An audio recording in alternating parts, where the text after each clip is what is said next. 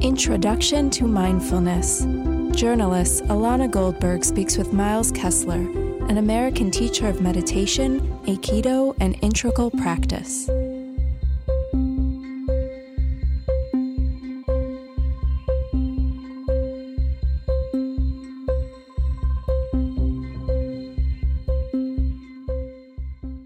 What is mindfulness? What is mindfulness? Well, look, there's many ways to look at what mindfulness is, and first, just kind of in common language, anytime you hear the word paying attention or awareness or presence, sometimes being, these are all kind of generally around the same meaning of mindfulness. Traditionally, mindfulness has a very specific meaning. And the specific meaning from the traditions, especially from the Buddhist tradition, is not exactly the same as consciousness and awareness and presence and being. So just to make a little distinction there. Okay. So I'm going to give a little bit more I'll give kind of in common language the definition of mindfulness, but more from the traditional kind of Buddhist psychology aspect. Okay. But without any Buddhist jargon, hopefully. Great. So mindfulness is traditionally defined in three ways. First, the characteristic of mindfulness is that it's non-superficial.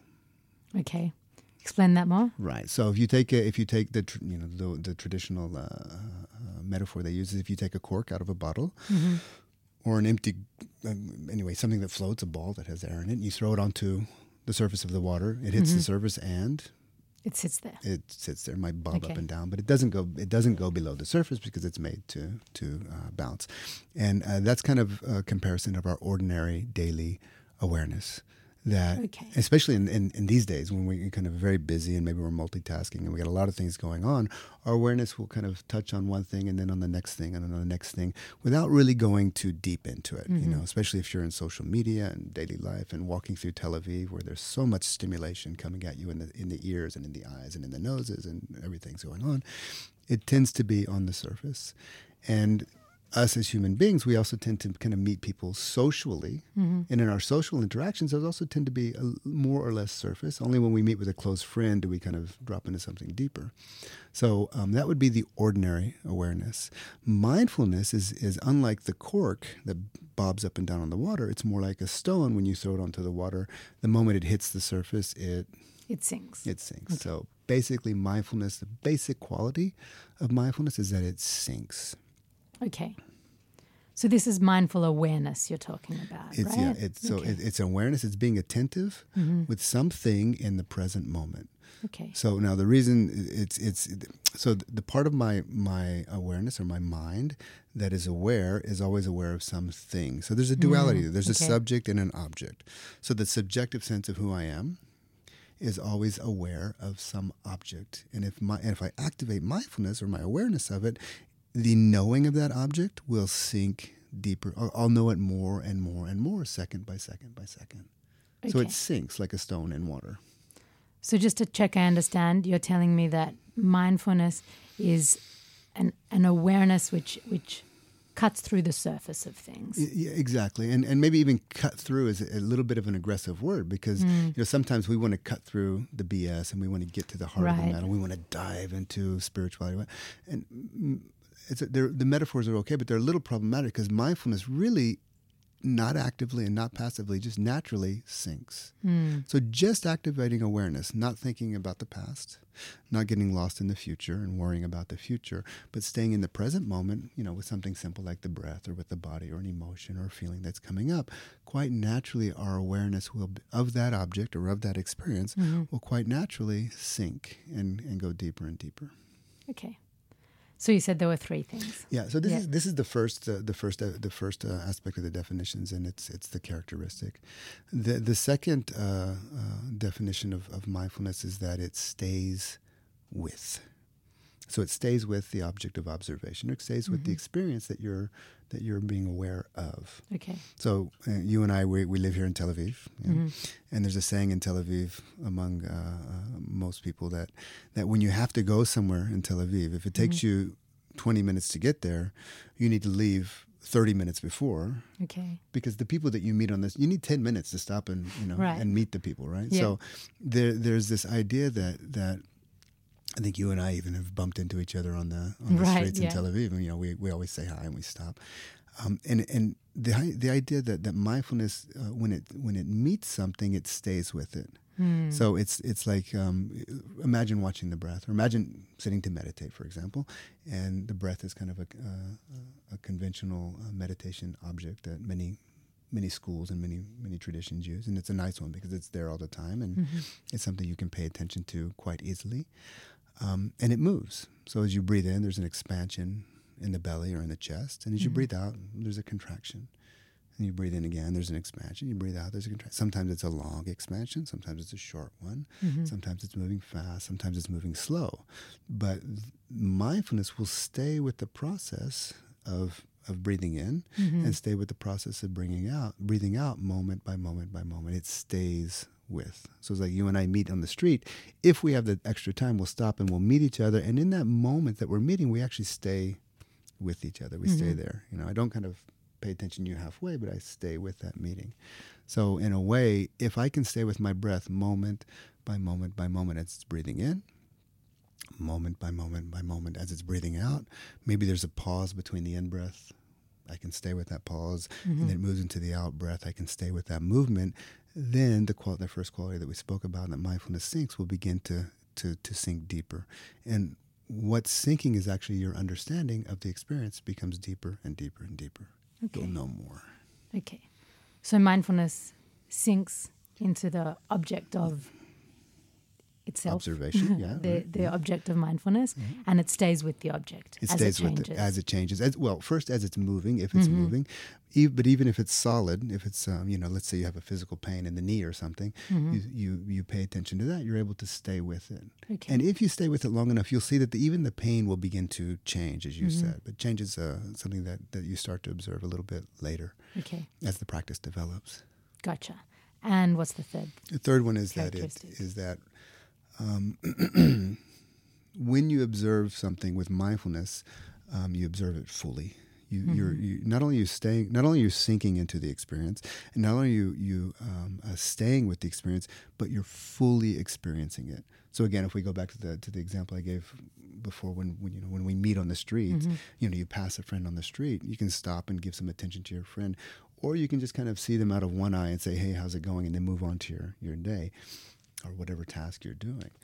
But with mindfulness, the quality of mindfulness is that when you meet something, you're actually fully with it. It's fully meeting. So you and I meet on the street, we stop, we get off our bikes, we say hi to our kids or whatever, and then we just meet. Even if it's for 2 minutes, we say, "Hey, what's going on? How you doing?" Right. And we're with each other in those moments, yeah. And that's, of course, a human interaction, a social meeting. But mindfulness is the same thing. Whatever I'm observing in my body or in my feelings or in my emotions or in my mind, I'm able to not only just observe it deeper, not only just stay with it, but fully see it. Not just partially see it, but fully see it. Okay. So it's kind of like the opposite of multitasking. It's completely the opposite of multitasking. However, if you're multitasking, which I don't recommend, I guess we'll talk about that a little bit later, but if you're mindful that you're multitasking, and if you're staying with the fact that you're multitasking, and if you're fully aware and fully with the multitasking, you can be completely mindful. Yeah. So in a way, it does kind of take away the multitasking. But let's say you are multitasking, and you're aware that you're multitasking, then you can be completely mindful of that. Okay. All right. So this definition of mindfulness is, I suppose it's kind of quite technical, what we've gone into here. Yeah. So what I want to understand is, why is everyone talking about mindfulness? Why is it something that we're seeing all over kind of productivity blogs and on the internet and in the workplace? What is it, what is mindfulness bringing to today? Well, if I touch again on just the tradition, which I won't say much about, but the Buddha said that mindfulness is helpful in all things. And it was pretty straightforward about that mindfulness is helpful. It brings benefit to all things, which is an absolute statement, and that just simply points to the fact that mindfulness is universal. That the moment you're, when let's say we're sleeping at night, and there are sometimes you might have been in, dreaming, and you're kind of aware, hey, this is a dream. So there's a little bit of awareness there, but usually we're not aware when we're dreaming.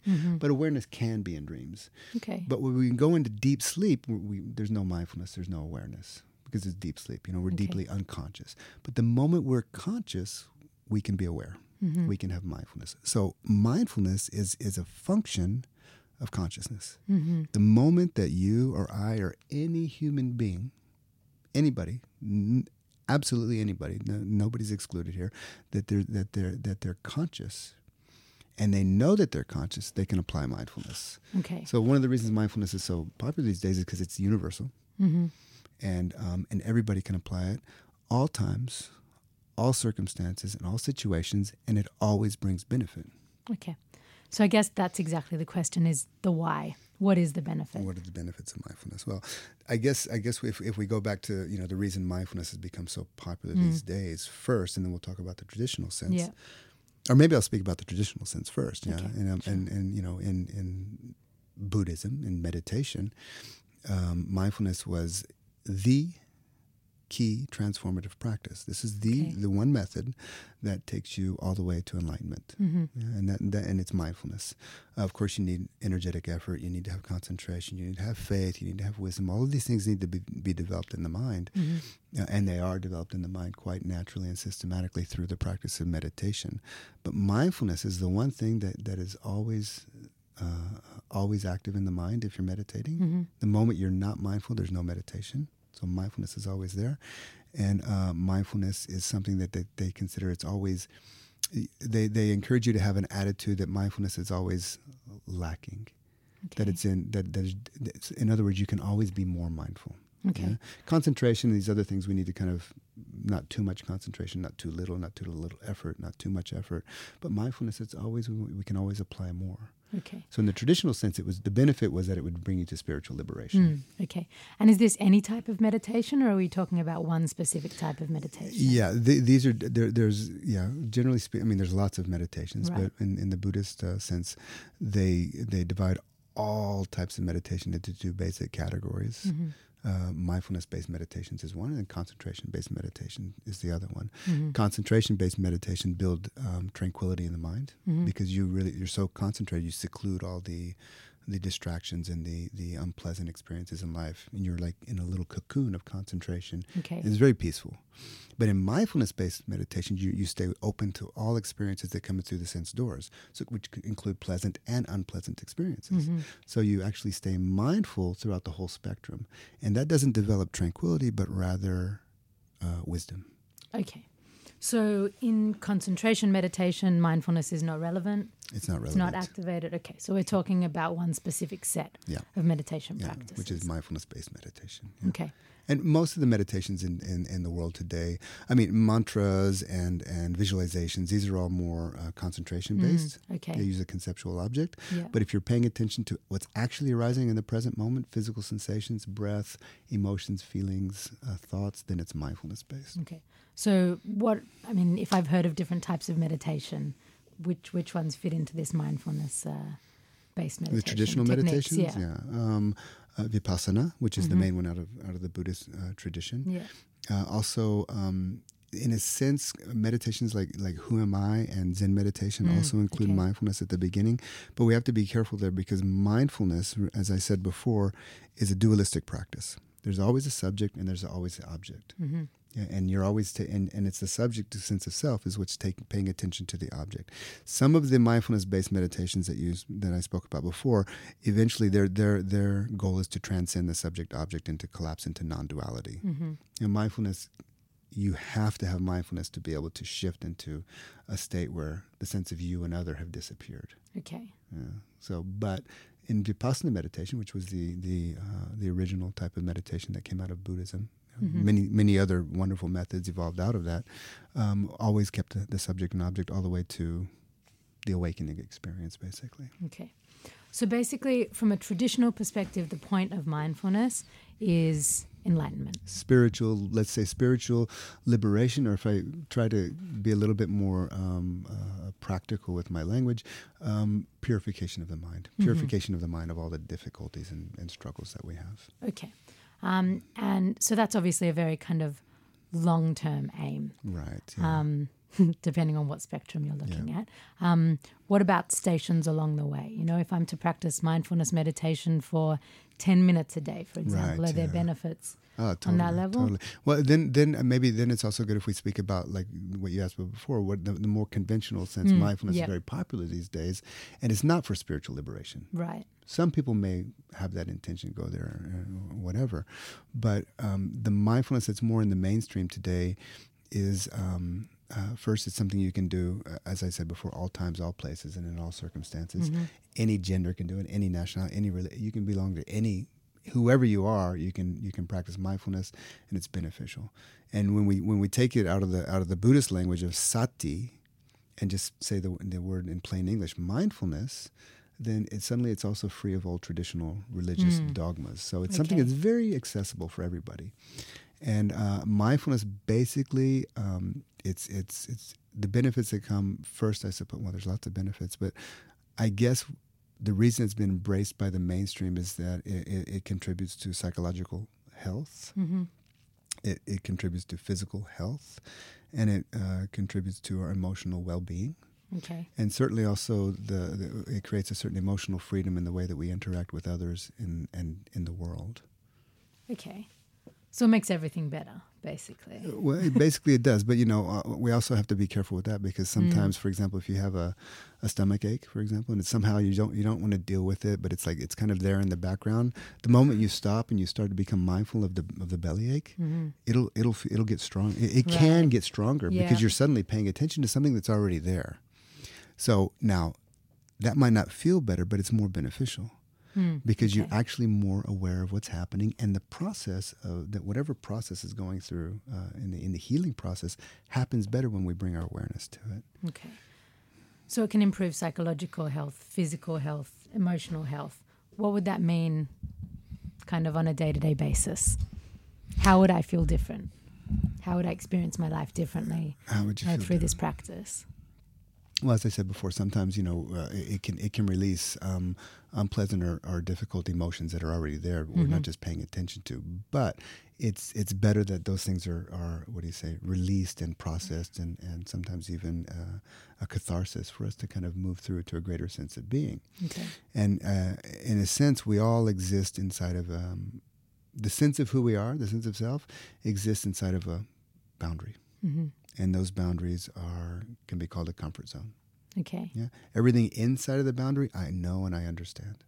And I can be mindful of all that, and that's great. Anything on the outside of the boundary, it's kind of out there. I don't really know it, either about myself, about my greater potential, or about the world. For me to move out of my boundary, there has to be mindfulness. Okay. Mindfulness is the only basic awareness that, okay, there's boundaries. When two boundaries bump up to each other, it's usually kind of an unpleasant, or there's a certain tension there. I suppose it could be when a man and a woman meet each other, that could be not necessarily an unpleasant tension, but those two boundaries are there, and there'll be a tension. The tension is always a very good sign that there's growth is about to happen. There's a potential for growth there. Growth, psychological, physical, emotional, energetic growth, only happens when we're present in the present moment with mindfulness. Mindfulness is the activator for any type of growth in the human being. Okay. So that's the greatest benefit, especially if you want to discover your greater potential, which we all have this amazing potential, unlimited potential. If we really want to discover that, then we have to start to be mindful of where we're at, what difficulties we're experiencing in life, bring our awareness to that, and then work through it in one way or another. So how do we do it? The best, look, again, it's a fundamental function of consciousness. So in that sense, there's nothing to do. But like you say, this how do we do it is such a relevant question, because, most of us are stuck in in a state of unmindfulness. So we need something that's maybe not natural, but some type of method or technique to help us move back into this natural state. And meditation is fantastic for that. Yeah? And that can be sitting down and meditating for 20 minutes a day, 30 minutes a day. It can mean going on retreat for a weekend or for 10 days or for more in some cases. Or it can mean just stopping throughout the day and giving yourself 1 minute of feeling the body. Of feeling the breath, being with the breath, count to 10, feel the emotions, feel the strain and stress that you may be experiencing in a busy work day, or going into nature, going to the beach, just kind of sitting with your child, giving full attention to, our kids. And what happens when we give attention to our kids?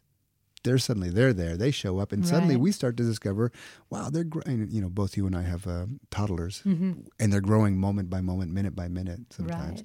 When we stop and we're with them, they're like little flowers that just start, when we give full attention to them, they just start to develop and grow in beautiful ways, naturally. They're not doing anything.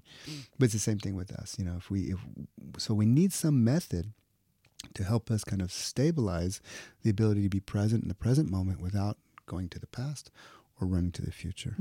And, the how to do it can be something like mindfulness of the breath, mindfulness of physical sensations in the body, mindfulness of pleasant feelings and unpleasant feelings, mindfulness of certain mental states, and mindfulness even of pure consciousness itself.